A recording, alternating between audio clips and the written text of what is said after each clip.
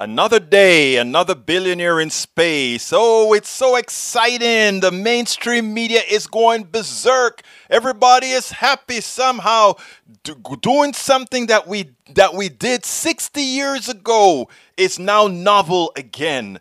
Well, we did it a bit differently, but the technology, the theories, the science theories all remain the same. And we've done nothing new. We didn't go to the moon. We didn't go to the space station, the heights that the space station has reached or anything of that nature. What we're good at is marketing. Something great has happened here. Really. What really has changed between what Bezos and Sir Richard Branson has done? What has changed? Please tell me, other than somehow some billionaires making money off of the brains that we, the people, created when we did all that we did with NASA. Well, you know what? It was great to see a congressperson, a Khanna, who got it. He saw it. He realized the fraud. Let's go ahead and take a look at it, and then we'll take it on the other side. I don't want to be a pooper.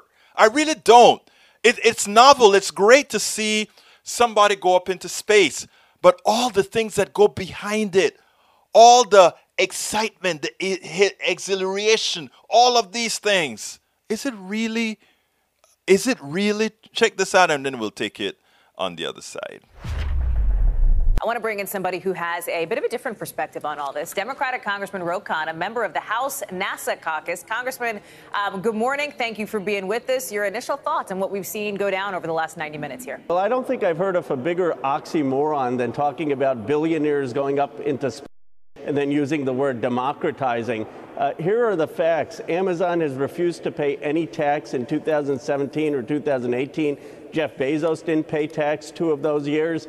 And now they're spending millions of dollars that could have been taxed using that to go up into space. But Hallie, there's a deeper problem, and that is that these tech leaders view the social good as equated to technological progress and market value. They're missing key principles such as justice, such as liberty, such as equality, such as compassion.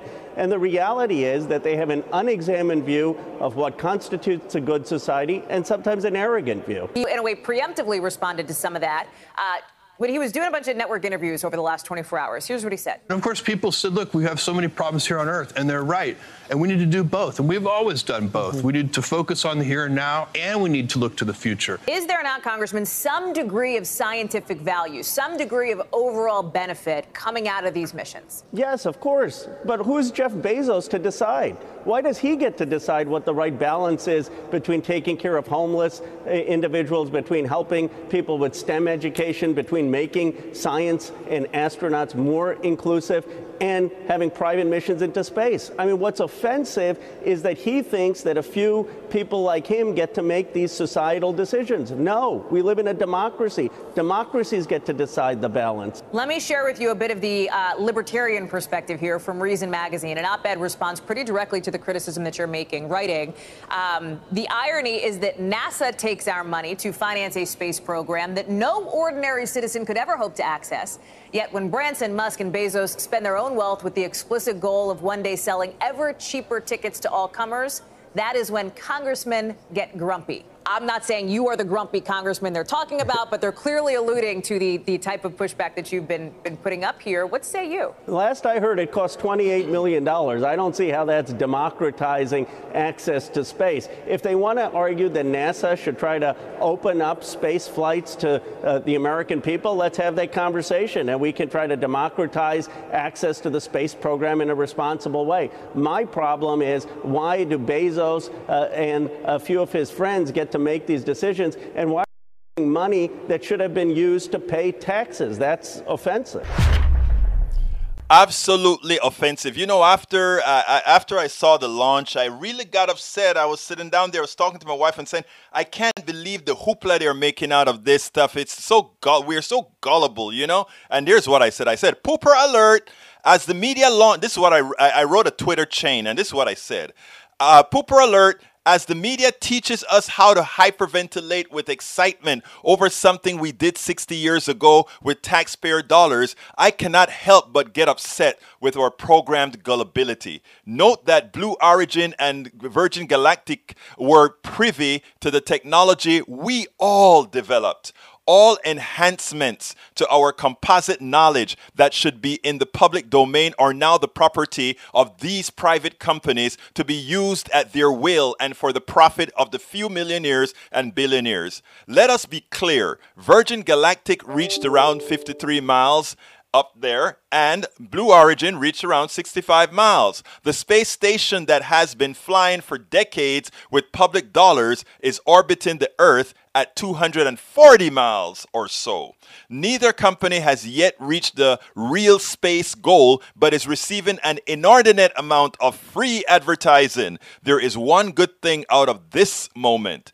A wrong has been righted. After doing the work, Wally Funk found out NASA was not sending women to space. At 83, she got her opportunity to at least cross the Kármán line into space. So of all this hoopla that goes on, the only good thing that I see out of this is that somebody that was denied access to space because of her gender was able to go up there and prove that, yes, I did it after all because I was one of the first and denied. But as far as technological advancements, all of this could have been done under the domain of NASA, where we, the people, would have maintained all of the technology that we originally developed in the first place. But now what we're doing is, they talk about democratizing space. No, they're making the ownership of travel to space belong to El Señor Bezos, Richard Branson, and those other private companies who will hold the technological rights to these things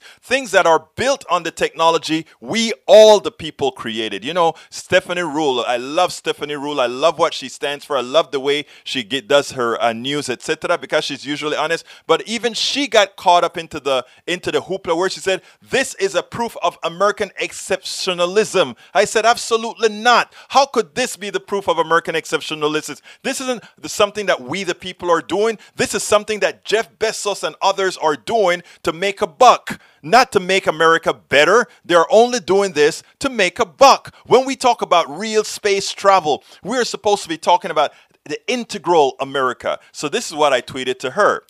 Stephanie Rule, love your great reporting and vibrancy, but Blue Origin's achievement of the already achieved is not American exceptionalism. It is gullibility. If billionaires paid their taxes, NASA would do this work where the intellectual property is all ours, as opposed to us building the foundation, and then after we take the risk out of building the foundation, we get parasites that come and build something as if it's new. The other part of the parasitic industry saying, hey, look at the great things they've done. You know what, guys? They hadn't even made it into orbit. We have a space station technology, which I also worked on. I worked on some of the software on space station. But we have technology out there right now, old technology that is orbiting the Earth thousands of times since it was placed up there. And we get a couple of guys who barely touch space, and they get all the attention for being billionaires and doing something with the technology we created, and they're going to keep all the enhancements for themselves and charge a few more dollars to millionaires to get some flights. And you know what? Ultimately, we do what we always do. We cheer billionaires who use us to raise their or make their billions, and then tell us, if you want to use what you have created, you got to pay us who've created nothing to do it. We spend a lot of time deconstructing the news, trying to parse it into a form that everybody can understand. We try to find those little nitpicks where it flies above the fray, etc. If you really like these videos that we do, I want to ask a big favor. Please go ahead, number one, subscribe to our channel, and number two, please join if you can. Thank you so kindly for watching. Keep watching. Please remember to share. We must populate the entire internet with our progressive message, a message that we know is what most Americans say that they want. So help us, please join.